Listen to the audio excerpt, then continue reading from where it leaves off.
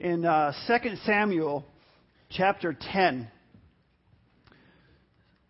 it tells us a story that the Ammonite king died, and his son Hanun succeeded him. And David wanted to show him kindness because of the relationship that he had with his father. And so he sent a delegation to express their sympathy to this new young king. And so the delegation goes there, and while they're there, the Ammonite nobles decide, hey, they're not here for that reason. They're here because they want to spy out the land. We can't trust them. So they go to Hanun and they say, you can't trust these guys. They're only here to spy on us so they can amass their army and have an attack on our city. So Hanun goes along with their assessment, and he takes David's delegation and he shaves their beards and he cuts their clothing, their garments. And you think, well, what's the big deal? Well, it was a very, very big deal. If you go back and look at the history of what that meant, it was a humiliation. These men were completely humiliated.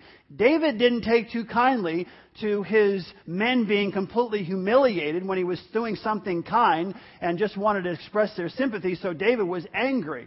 At that point, whether Hanun had this planned out, but his nobles, whatever else, doesn't matter. At that point, when he realized that David was angry, Hanun had a choice. Hanun could have said to himself, you know what, this is not the road I want to go down. I'm going to apologize to David and his delegation and try to keep the peace. I'm going to be humble. I'm going to say I'm sorry. I'm going to apologize to them and try to keep the peace, not go to war. Or he could do what he did, which was amass his army, get some others around him, and try to go to war with David. How it ended up, God was with David, and David and his army annihilated the Ammonites and Hanun. When we fail to admit that we're wrong in our relationships, it has devastating consequences. When we fail to admit we're wrong, it has a profound impact on our personal lives and every relationship around us. We're starting a new series this morning called The Path to Stronger Relationships. And I truly believe it will have an impact on each of our lives as we take this to heart and try to apply it to our lives. This could have an impact on every relationship around us. I want to invite you back this coming Wednesday. Deb and I will be teaching this coming Wednesday at 6 o'clock. We have impact groups that meet here already. There's childcare, there's pizza provided. And so we'll be able to get a little more in depth in what we're talking about this morning and add, obviously, some things to that. More of a one-on-one connecting time, small group connecting time. If you're not a part of a life group, this would be a great opportunity to come and fellowship with others around you. We're starting another life group for preteen and teen parents that will start this Wednesday night. And if you're not in that group, just come, because we have other opportunities where you can just connect with other people and connect with the people, maybe your spouse or the people that you bring with. Okay, so this coming Wednesday night, 6 o'clock, make sure you join us here. Now, I want to share a story as we continue in this conversation. I am not finished yet. God is still working on us. One of the biggest mistakes anyone can make is to think that they have arrived. That they've got it together, they've arrived. God does not expect us, my friends, to have it all together in any area of our lives. The Bible actually says, and makes it absolutely clear, that we're not going to have it all down, that we're not going to have it all together in this lifetime. When we die and we face Jesus Christ in heaven, we're going to get a glorified body. Everything's going to be perfect then. But in this lifetime, we're not going to be all that we can be. And if you act like you are, if you act like you have it all together, that you're a finished product, it's only going to lead to failure. And I use the words act like. Because no one here, if I asked you, do you think you're perfect? Do you think that you're always consistent? No one in this room, unless they've lost their mind, is going to raise their hand and say, yep, I'm there, I have arrived. But we act like it sometimes. when it comes to the people around us. We act like we have it all together. We act like we're perfect. We act like we don't do anything wrong. And it's because we're not able to say those words, I'm sorry, I apologize, I was wrong. I wronged you. That was a mistake. This pride that we have in our hearts holds many people back from being able to do that. If anyone could have claimed to be a product of what Christianity was all about, it was the Apostle Paul. Yet when it comes to spiritual maturity, this is what Paul says about himself. Not that I have already obtained it or have already become perfect, but I press on. Philippians 3:12. I press on. Paul did not view himself as someone who has arrived. He had arrived. He didn't view himself that way, and he didn't want anyone else to view him that way either, even the people who were under his authority. But then a few verses later, Paul says, follow my example. Follow my example. And you think, wow, one moment he's saying, I haven't arrived at all. And then he says, follow my example. Look at Philippians chapter 3, verse 17. He says, join with others in following my example, brothers, and take note of those who live according to the pattern we gave you. See, I can be an example to other people as long as I am pointing them to Jesus Christ, and as long as I'm willing to admit when I fail in that attempt. When a person will not admit that they're wrong, that they have failed, it affects every single relationship in their lives. And Deb is here to explain how. In our family, we talk about disciplining from the inside out, and we call it disciplining attitude instead of action. So, in other words, when our kids are having some little issues or something, we're talking about the heart attitude that's going on behind it rather than just behavior modification. Because truthfully, all the sin starts in our heart, not in our behavior. So if you're in proximity to us, to me, or to Kim and Jen and their spouses, Drew and Aaron, you will hear them saying things like, change your attitude, which sounds funny sometimes to people who haven't thought through this way, to say that to a 1 or a 2-year-old, or get control, because we're training them to get self-control. So a couple months ago, I was babysitting half of my grandkids. So I had Liam, who's 2, and I had my little twins, grandbabies, Kaylee and Levi. And I was holding Kaylee, who, by the way, if you ever wondered what Kimmy was like when she was a baby, Kaylee is a perfect example. She's just a little darker. Kim was a little more blonde. But she's a carbon copy of her mother. And I was holding her, and she's just all into whatever she is doing. And I hear from the back, from behind me, from the couch, you need to change your attitude. And I turn around, because he's heard this a few times in his life. And I see Liam, who is...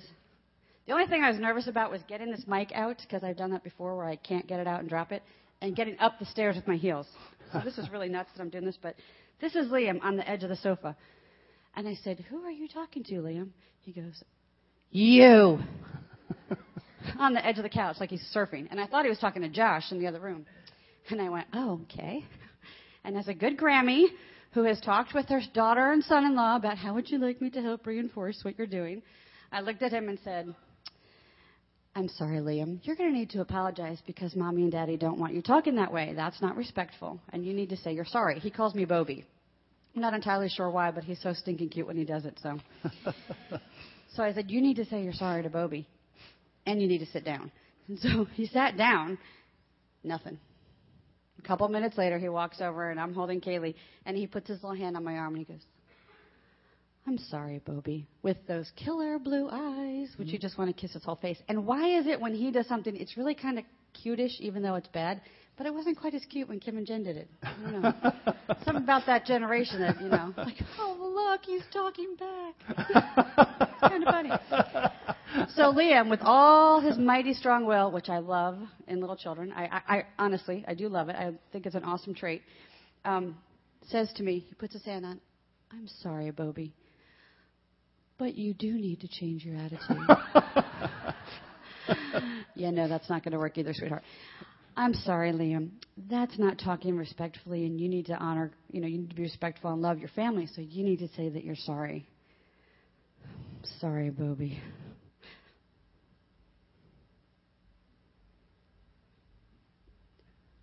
But you do need to change your attitude. Looking at me at the side of his eyes, whispering it.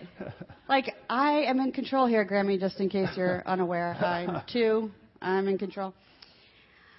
I'm sorry, Liam. That's not respectful. Mommy and Daddy don't want you to talk that way. And you need to say you're sorry to Bobby. Right. Sorry, Bobby. And it's hilarious because isn't that the truth? We do not want to admit we're wrong, even when we're two. This is why there are very few auditory, strong-willed, and verbal children at two, because you don't want to know what they're thinking. But we are wired. We just show up that way. I don't want to admit I'm wrong. When you have little children, when you're in the relationship with your kids, the reason it is so very important and vital that you admit that you are wrong to your toddlers, to your preschoolers, your elementary school kids, you need to explain to them what it means to be in need of a Savior. You can't live out, all have sinned and fall short of the glory of God. We all need a Savior. Well, except for me because I'm a parent now. I don't need Jesus. I'm right now. I mean, that's unrealistic. You've got to model that to them. And the best way to do that is admit when you're wrong. Show them what it's like to admit that they're wrong. When you have teenagers, you have to model what this looks like. It is so crucial to teach them conflict resolution skills. This is an absolutely lost art in our society. I don't know if we're too busy. I don't know if we don't value relationships the same. I don't know what it is about our culture, but conflict resolution is a lost art. And no one who is married is happy when you haven't resolved conflict. That is something we all share. No one in a relationship with their peers, brothers or sisters, parents, in a working relationship is happy when there's tension and an unresolved conflict. And yet we don't always put the time in doing that. So be sure to model that for your teenagers. If you want an easier time raising your teenagers, invite feedback. People thought we were crazy when we would allow Kim and Jen to tell us what we were doing that frustrated them. And we've had honest, respectful conversations when they were young teens. And they would say, when you say it that way, you make me want to do the wrong thing. Okay. I don't think that I communicate perfectly all the time. And my goal is that they are God-honoring, Jesus-loving women when they leave my house. If I'm getting in the way of being more like Christ, I want to get out of the way. And if I've done my job raising girls at 13 or 14 or 15, they should be able to articulate, this isn't working for me this way. And then I need to change the way that I'm communicating, the way that I'm looking, my expression, my tone of voice, my body language, whatever it is that stops them from being more like Christ. My parent card doesn't mean I do it right all the time. So invite their feedback respectfully, but invite their feedback, and I promise you, you will deepen your relationship and have a much, much more enjoyable teen years. At work, how many people have watched somebody fail at a project or completely fail at a business because they won't admit they're wrong? Mm-hmm. They won't get advice. It's amazing. We need to be learners in everything. We watch Restaurant Impossible every once in a while, and we're looking at these people like $700,000 debt. Is that the right number? Yep. And they're losing $10,000, $20,000 a month, losing it.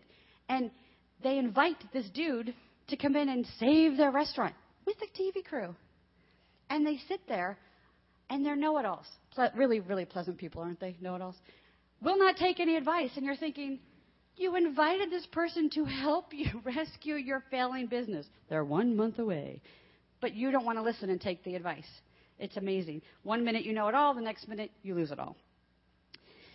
In your friendships, the hard part about not admitting you're wrong in friendships is that it keeps your friendships at a surface level. When it happens to us, we excuse the behavior in the beginning. We make excuses for it. That's just the way they are. They're going through a hard time, whatever.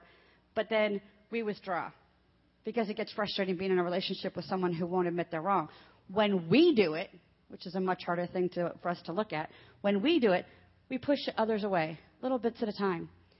And then we complain that we don't have deep friendships and community. But we don't want to admit that we're wrong. In our marriages, I'm just curious, have any of you in your lifetime ever been on a journey, perhaps in a vehicle of some sort, and you're not quite sure where you are, and maybe the person who's navigating doesn't really want to stop for directions? Women do that all the time. That's a woman. Hey, this is not your turn. Am I speaking to anybody? Yeah, this is my theory. I think that when the man gets out of the car and has to go into the gas station and ask for directions, the dude behind the counter goes, give me your man card. And he takes out this teeny tiny little punch and see, they don't want to pull over because they already got it punched in October, so it's been like, I can't get that filled up. I can't, that's not okay. I thought it was hilarious that I had so many comments about GPS in between services, and I'm like, notice it's a woman's voice giving you directions. Just saying. I mean, is that pure irony or what? We were in Mexico for this conference, and we're in the van, Josh and I, who's trying so hard not to throw up with his little thing that he's got going. So we're in the front seat. That's more like it. Some of those roads and the driving. But we're in the front seat trying not to lose his breakfast. And I'm laughing because we have these world changers in the couple of rows behind us. These incredible movers and shakers in missions that are speaking at this incredibly awesome conference, which, oh my gosh, I don't know when we can tell you about. But get on Facebook and just start friending people because find out whatever you can. It was such a victory for God. It was very cool. Anyway, listening to these conversations about these husbands, I'm the only woman in the car along with Beth, talking about their wives respectfully and their fun little personalities and things, but about getting to church on time. Now, I'm just curious how many people are like thinking through, it's like the guy couldn't decide which belt, so that's why they weren't to church on time. Not so much. Most of the time, it might be us who are delaying our husbands in getting somewhere on time. So they were talking about one of the guys actually got in the car and left. He didn't quite tell his wife the first time. Not sure I would recommend doing that. But the other guys were laughing, saying, I don't think I have the guts to get in the car. But it was funny, and I thought, how many of the women are like me, where you have 30 minutes of stuff you try to get done in about 8 minutes? Anybody else? Right? Amen. I don't get any amens. Listen. Correct. Right? And for me, the absolute worst time is 20 minutes. Because you can't sit and do nothing. Well, Jersey girls cannot sit and do nothing for 20 minutes. It's just, your DNA won't let you just stand still for 20 minutes. It's just like a waste. But really, what can you accomplish in 20 minutes?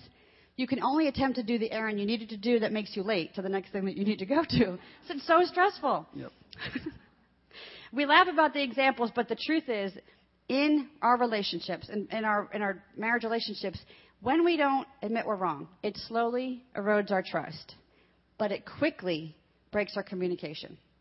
Quickly. Because it's so frustrating when we hold our ground on dumb things. And most of them are dumb. I've been married for almost 29 years, and the truth is, most of the things that people fight about are just dumb. Jeff talked about his brother. My brother-in-law is country boy. Okay, we grew up suburbs of New York City. We're talking hills of Virginia. So when we go down there, greetings take a little extra long because our names have 2 syllables when you're down there. It's J.F. and Dayub and Kiyum with the jaw. Can you see my jaw? And J.N. and Josh. And, I'm like, okay, I've been in the car for 8 hours. Hi! And they're like, hi, how y'all doing? I'm like, we're in the car. What are we doing? And they're like, we're going to go for a walk. Cool. Let's go. So funny. Total culture difference. But a couple years back, he said, he's been married for a long time, and he came up with this thing, and he said, it's really just easier to go, I'm an idiot. It took a little longer for him to say, but I'm an idiot. Just raise your hand and admit it. And so many times we make it so much harder than that. We want to hold our ground, or we didn't like the way we got a response back in the middle of the conversation. We never do that. Mm-hmm. No. Yeah. We communicate. This is what high-level communicators. You communicate far too much when you're talking about great things and not so great things. You're like, we just need to talk less. But the truth is, you just need to not overcomplicate it. So I want everybody to try something on the count of 3. You're going to raise your hand. Ready? 1, 2, 3. Look, it's so easy to get your arm up, right? You don't have to say it, though. Just your arm. And if you really struggle with this, I'm not kidding. Just try it. Little one. Or if you're really mad and you don't want eye contact, you just give them a little hand raise and walk the other way until you calm down. It's not as hard as it has to be. So I want to encourage you, raise your hand. Amen. Thank you. Here's the reality, is that no one here is perfect, and we're all pretty inconsistent. That's why it's so important that we need to admit when we make mistakes, to admit when we're wrong. I want you to turn to the person next to you and say, I want you to say this. Please be patient with me. God's not finished with me yet. There it is. I think we all too often, my friends, throw the baby out with the bathwater in relationships because, we are imperfect. We are inconsistent. We are all that way. But we need to admit it. We need to admit it. I mean, the strongest relationships that I have in my life are people that I get into conflict with pretty often sometimes, but we're able to talk it through, apologize to each other, work on that, and just raise our hands. I'm an idiot sometimes. I'm not perfect. I'm inconsistent. It's okay to say that. It's okay to be open and honest and to say that. Some people, a lot of men, and I know women too, but I'll pick on the men for a second. A lot of men won't admit that because somehow they think if they admit they're wrong, they're going to lose something. They're going to lose the respect or they're going to lose the authority with the people around them. That's just not true. That's not true. When you open up and you say, I'm sorry, I made a mistake, will you please forgive me? You don't lose other people's respect, you gain it. And for parents, I just want to encourage you to make sure if you do something wrong, admit it. Confess it. Open up and just say, hey, that was wrong. That when I lost my temper and I was cursing the other day, I want to say to you, I know that was wrong. I asked God to forgive me, and I want you to forgive me as well because that was wrong. In Proverbs chapter 28, verse 13, it says, whoever conceals their sin does not prosper, but the one who confesses and renounces it finds mercy. Now, I'm going to tell you a secret. This is going to really blow your mind, and this is going to be one of those things you remember forever, okay? It's a secret. Here it comes, all right? Just don't ever say I didn't help you with something. The people, your children, and all your friends and the people around you already know you're not perfect. Now, some of you are like, you're just blown, my bubble's burst. What are you talking about? Now, see, if you talk to my mom, that's a little different. My mom kind of thinks I'm like Mary Poppins, practically perfect in every way. And my wife loves it. She thinks she thinks that's great. My mom, one time, I was telling her, hey, Mom, we were talking about something. I said, yeah, I'm having some trouble. This is years ago. I said, I'm having some trouble with some stuff in church. And what do you mean? Well, some people didn't like what I did. People in the church don't like you? I said, well, some people in church. She said, no. She was like that Seinfeld, Jeffrey, who couldn't like you? Who couldn't like you, Jeffrey? And she wanted to know the names, specific names. What? Well, just give me their names. My mom will straighten it out, you know what I mean? Because who couldn't like me? Hey, none of us are perfect. Okay, even if some of our moms want to think that we are. No way we're perfect. We're inconsistent. And everyone around us knows it. Our children know it early on. Our friends catch up on it really quick. Our relatives know it. It's not a secret. So why hold your ground on these things? Why not admit it to yourself? Admitting it you don't lose anything by admitting that you're wrong. You don't become weaker. You become stronger in your relationships when you're honest and open and say, I was wrong in this area. As a matter of fact, your teens, your preteens, 10, 11, 12-year-olds kind of thing, going on 13, they're all over it. And they actually like little hawks. They watch everything. They're like little spies everywhere. And they'll let you know it. They'll let you know it. You'll be driving down the road and they'll be saying to you, Mom, you break the law. You're a lawbreaker. And you're like, what are you talking about? Well, you went a couple things first. Number one, you went 40 and a 35, and you just rolled right through that stop sign out of the way. And you're like, they're watching, and they'll say, Dad, you said like 5-6 months ago that when you're eating ice cream, no person should have really more than 3 scoops at a time, and you just had 5. So on a point, you had 5 scoops. Let's count them. 1, 2, 3, 4, 5. They watch. They pick on that inconsistency. They want to catch you being inconsistent and then tell you about it. And then they start growing out of that. But here's what they don't grow out of, nor do your employees, okay? The people who you are under you, wherever you are in your business. They are watching you still like a hawk, and more is caught than taught. More is caught than taught. Before Kim and Jen left for college, both of them sat down and talked to me and said, I want to tell this to you, and I want to tell it to Mom. I love all the talking you did. They used to love how we talked to them all the time. You think we talk a lot here. We at home. One time they're like, oh, just punish us in some other way, but stop talking. Get the belt out, but stop talking. But they said, what you said was important, but how you lived was more important.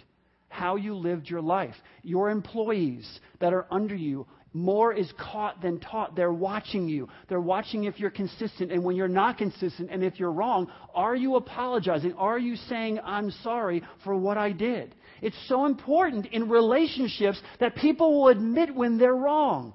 I told you a story earlier. I'm going to tell you another one. I'm in Virginia, and this is only like 5 or 6 years ago, and I'm with my dad, and we're having a conversation, and walking along, and he said, can I talk to you? I said, of course, but I want to talk to you not as a father and son. I want to talk to you person to pastor. And I thought, I've never said that before. I said, absolutely. He said, I'm having some troubles with some relationship troubles with a friend, and I want to know from you what the Bible says about how I should handle this situation. So we talked, and then he went on as we kept on talking. The conversation moved from pastor to person to father and son. And he started sharing some things, and both of us got into some things in the past, not really just about each other, just in general things of when he was growing up, when I was growing up. We were talking, and I said to him, we stopped, and I looked him right in the eyes. We were really close, we were about this far away, and I said, Dad, I am so sorry that you had to deal with some of those things in the past. I really am. It hurts. I'm sorry that you had to go through that kind of pain and some of the things you're having to deal with now. And he put his hand on my shoulder, and he looked right back in my eyes, and he said, me? How about you? How about all the things that you had to go through as a child? And he said, I want to tell you, I'm sorry. I apologize. I'm sorry for some of the things that you guys had to endure, and I'm sorry for any part that I played. And he said that to me. And I'm telling you, it supernaturally changed our relationship. I was always close to my dad, especially in my adult life. Always loved my dad, always close to my dad. But then at that point, it changed our relationship supernaturally because my father looked me right in the face and he said, no, how about you? And he said, I'm sorry. Now, I'm at that point 45 years old. I've overcome those kinds of things. They don't weigh in my heart. I don't carry them around. But it did something to our relationship to be able to look each other in the eye and for me to say, I'm sorry that those things happened in your life, and for him to look back and say that to me. It was a change in our relationship in a very, very profound way. I think it's important that we all understand.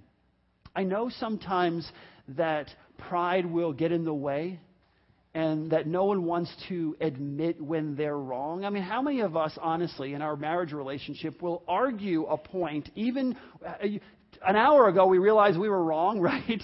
But we hold our ground. And how many of you still argue when you knew you were wrong? Anybody will admit it? Come on, now look at me. No. What are you talking about? I have no. I mean, how many times, you don't have to raise your hand, but how many times have you kept an argument going in a relationship of any kind when you knew you were wrong, even 5 or 10 or 15 minutes before? Because we have stubborn pride sometimes. My son is 8. I don't want to mention his name because every time I do, I owe him $10. Okay? We watch Shark Tank way too much. He's always negotiating with me. This actually started back with Kim and Jen. They told him. So every time I say it, I'll say Josh. I owe him $10. So I owe $10. Josh $10. I owe Josh $10. Now we negotiated for the poster. That poster that you see in your bulletin is the two of us walking at Irons Fruit Farm, and he was one. We're just walking down the road. Deb took that picture. I absolutely love it. And I thought to myself, what better way for a poster for the series than that one? And so we negotiated for $3 for the poster. Now, I'm not even telling him about the bulletins because I don't know what he'll do then. He'd be like, 10 cents per bulletin for showing my picture.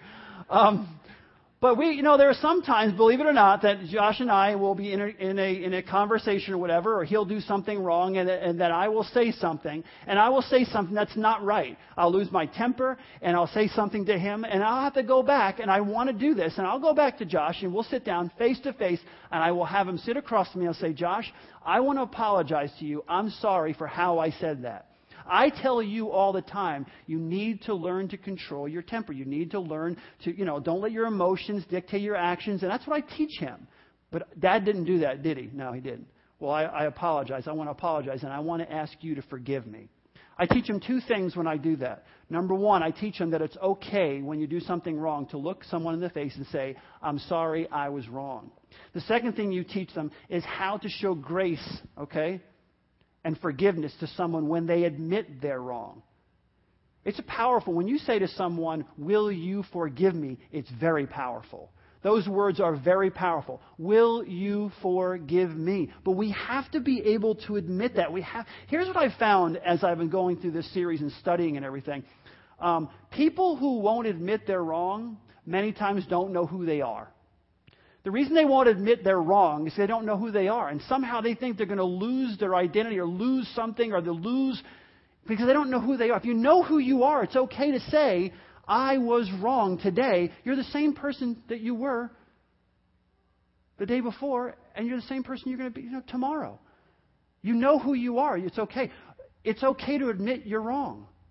When you know who you are, there's no fear in admitting you're wrong. It's not going to change the dynamic of any relationship around you, except to make it better. It'll make it stronger. It'll make it more effective. It'll be more intimate. A little side note here too.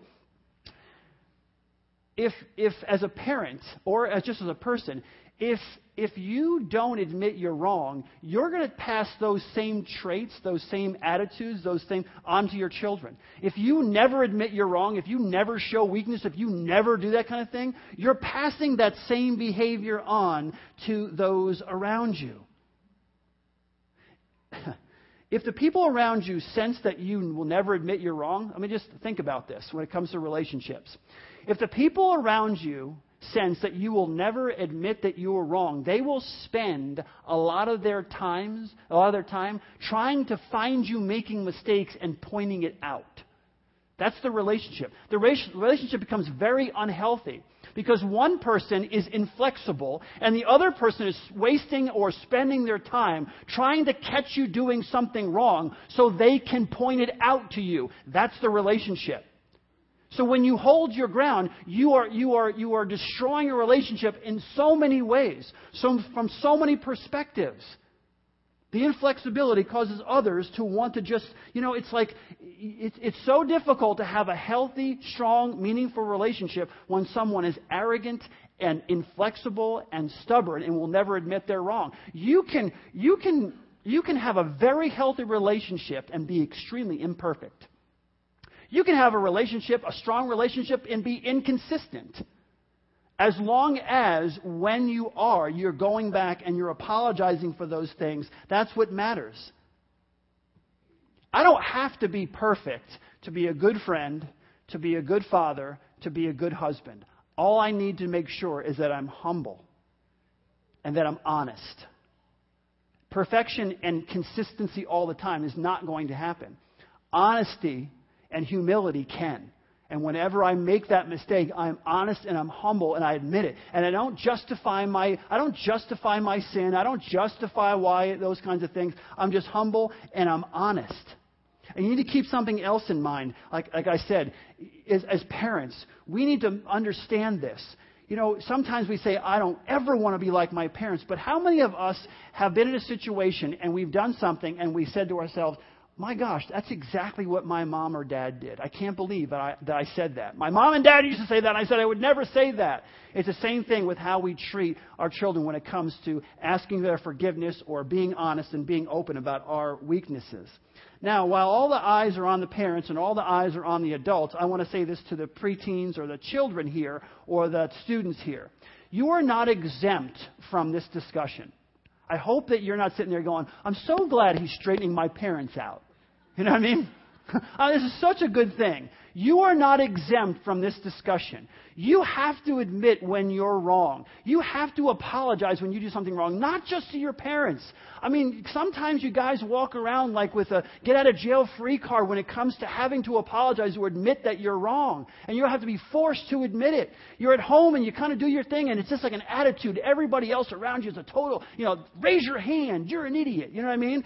But you never come back and look at yourself and say, well, look at my attitude. the rolling of my eyes, the disrespectful comment, cursing at my parents, telling how much I hate them. I hate you. Slam the door. You ever say you hate you to your parents? I hate you to your parents. You need to go back and you need to look them right in the face and say, I want to apologize. I can't even imagine how much that hurt you. And I'm sorry for saying it. I lost my temper and I'm sorry for saying it. You need to apologize. Your teachers, when you get all whatever, they say something, you get all worked up and you tell them this and you have an attitude and you're disrespectful. You need to go back to them after you've gone before the Lord and ask forgiveness and say, to your teacher, hey, forgive me. I lost it yesterday. I had an attitude. I do that sometimes. And ask their forgiveness. Number one, you're going to be the teacher's pet for the rest of your high school career because it never, ever happens. What else it'll do is it'll help you become the person that God created you to be, because you will not have healthy relationships if you will not admit when you are wrong. And when someone admits they're wrong, you need to forgive them. Now, really very quickly, I say forgive them. Ephesians 4:2 says this. I'll just read these fast and I'll go back to that point. Be completely humble and gentle. Be patient, bearing with one another in love. Then Matthew 6:14 and 15. It says, for if you forgive other people when they sin against you, your heavenly Father will also forgive you. But if you do not forgive others their sins, your Father will not forgive you your sins. Two really quick points. Number one, forgiveness frees you. It frees the other person up as well. But more than that, it frees you up. When you forgive someone, you have freedom. They no longer control your emotions. When you hold on to bitterness, it's like drinking poison and hoping the other person's going to die. That doesn't work. But when you ask for forgiveness, when you say, I forgive someone, it gives you freedom. You're no longer controlled by their behavior or what they have done. What they choose to do is their business. But you're now free. You're now free. When you forgive someone in the past who's done something to you, you're not letting it go and never forgetting and, whatever. Because here's the reality. Here's my next point. There are some people that have done such horrible things to you, you still need to forgive them for yourself. You need to be freed from their behavior. But you need to be free. There's a difference between forgiveness and trust. Okay? You can forgive someone in a moment, but you can't trust someone that way in a moment. If that person's not dangerous, you can rebuild the trust with that person, but it'll take some time. If the person is dangerous, and I'm saying this to you younger ones, I'm not encouraging you, your pastor, at all to walk back into a dangerous situation with someone. God says you have to forgive that person, but He doesn't say you have to be a dope and go back and get hurt again in a situation. I'm talking about, you know what I'm talking about as adults here. You're no responsibility to go back into a harmful situation or put your kids in a harmful situation with someone who refuses to repent of their sin, continues it. You can forgive them so you're freed up, but you don't have to put yourself in a dangerous environment. Because sometimes we say, oh, just forgive and forget. And everybody's like, that's just dopey. I don't want to come to church anymore. It doesn't make any sense. God says forgive. Trust takes a little while. Dangerous people need boundaries set around them so they change their behavior or you don't have a relationship with them. And while we're on the subject of this forgiveness, it's also important that sometimes that you apologize and give a reason for your apology. Let me give you an example, a quick example here.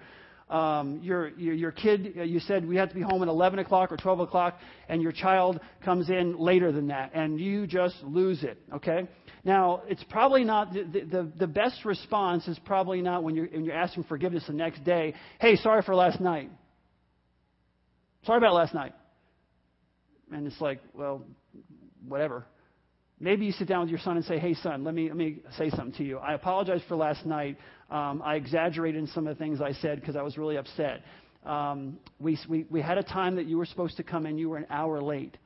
You have to understand, I'm sitting there with your mother thinking for an hour what could possibly be happening to you. You didn't answer your phone. We had no idea. All these things go through our heads. We're parents. That's the way we're designed, to think of all the bad things that could be happening. And then you walk in with a smile on your face, and I lost it. You were like, hey, no big deal. And I lost it, and I apologize for that. I apologize, but I want to explain to you. Sometimes the explanation helps build the relationship. So don't just say, oh, sorry about last night that I cursed at you, or I screamed at you, or I whatever.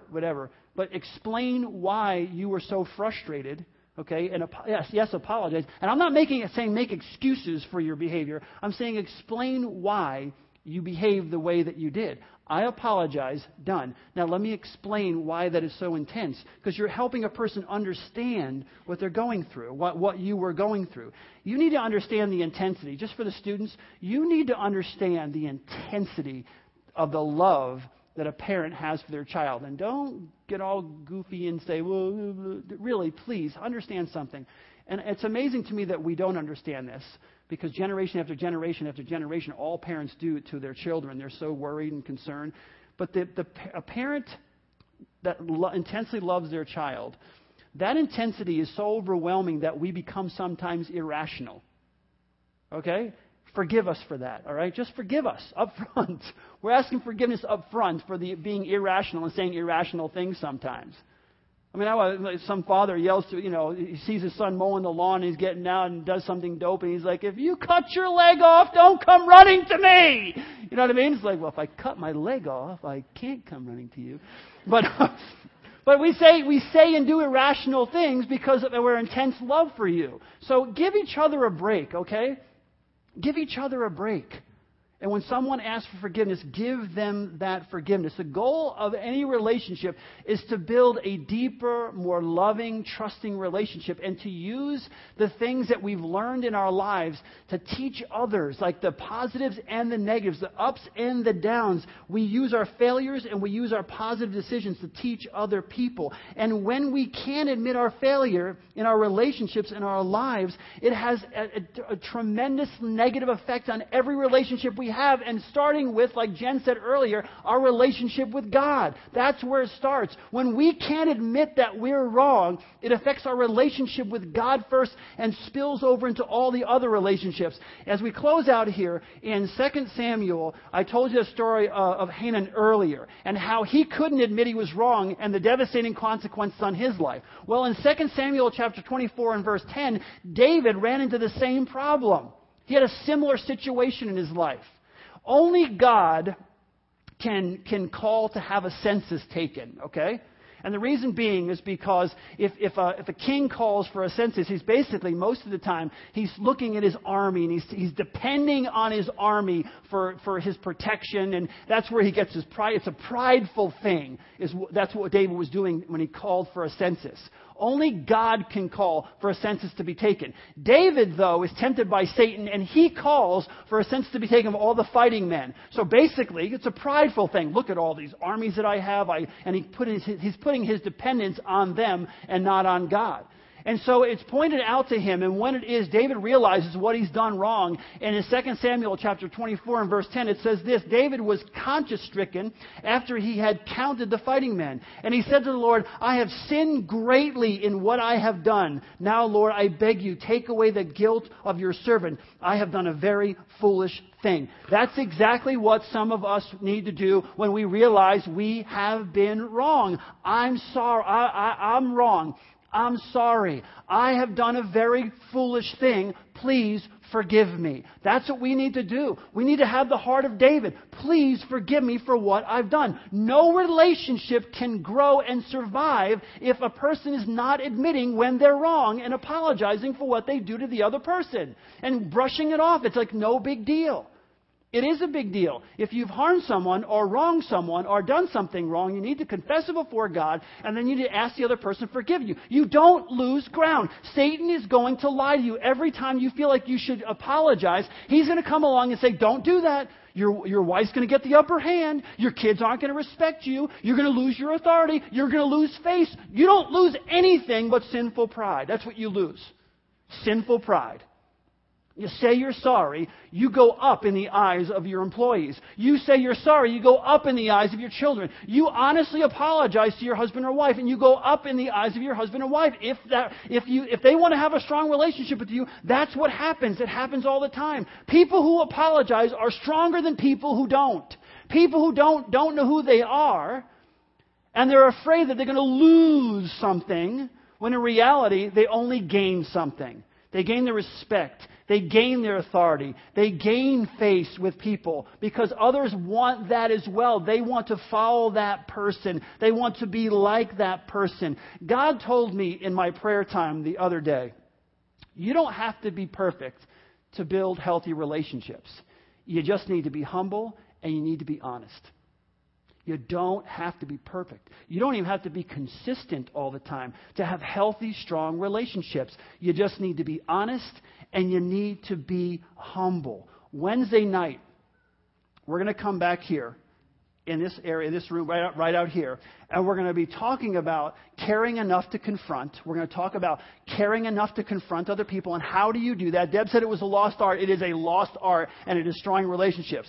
Caring enough to confront. And also we're going to talk about the 5 forgiveness languages. You would be absolutely amazed at how people receive forgiveness, or when they ask for it. Some people say, well, I already said I'm sorry. I said I was sorry. I said I was sorry.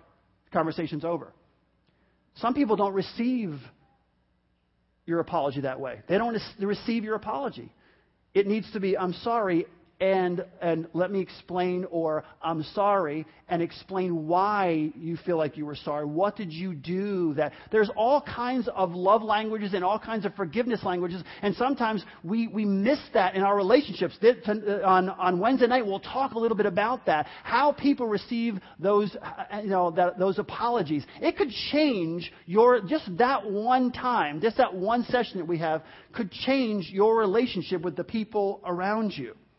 As we close, here's what I want you to do. A little bit of homework. Here's what I want you to do. I want you, close your eyes with me just for a second. And I want you to think of one person in your life that you've wronged. It doesn't even have to be that big. Maybe they asked you to do something, take out the garbage, or maybe they, whatever the case may be. And you just, you blew it off. You didn't care, Someone that you've wronged. And I want you to pray about apologizing to them. It may take you just right now, or it could take you a week. But I want you to pray about apologizing to them. Maybe it's a parent. Maybe it's your spouse. Maybe it's a friend. Maybe it's someone at work. And here's something else. And I want you I'll let the Holy Spirit speak to you. You don't have to have been all wrong to apologize. Just apologize for your part. You said some things to me, and I said this back, and no, I didn't need to say that. Regardless of how it made me feel, I didn't need to say that. Apologize for your part. It will often transform your relationship when someone just breaks the ice and says, I want to apologize for what I said in that conversation. It opens things up. It can restore broken relationships. People that you haven't talked to for years. Just a small opening of an apology can sometimes transform a relationship. So I want you to think about that this week. And I want you to think of someone that you need to apologize to. I want you to say the words, I am sorry. And then if you can, even say, do you forgive me? It's a powerful thing for the other person to have to say, yes, I forgive you. And hear those words. It strengthens the relationship. And Father, that's what we want. We want strong relationships. We want you to be with us, Lord God, over the next few weeks as we go through this series. We're going to talk about so many relationship issues. We're going to get really deep, Lord God, on Sunday mornings and Wednesday nights and talk about these things. I pray, Lord God, that relationships will be restored, that your Holy Spirit be working right now in marriages, in families, in friendships, and Lord God, that we can bring restoration to broken relationships, and we can strengthen strong relationships, Lord God, to your glory. Help us. You're an expert on restoring. You're an expert on redeeming, Lord God. And that's what we're asking for. Redemption in our relationships, transformation in our hearts and in the people around us, Lord God, that we can become all that you've created us to be, that we can be one in you so that we can accomplish all that you have for us in our church, in our families, in our communities, Lord God, around the world. So we pray with all of our hearts, humble us, help us to become the people that you've created us to be. Help us to become more like Jesus Christ in that humility so that we can truly have deep, intimate, meaningful relationships. In Jesus' precious and holy name, amen. Have a great, great, great afternoon.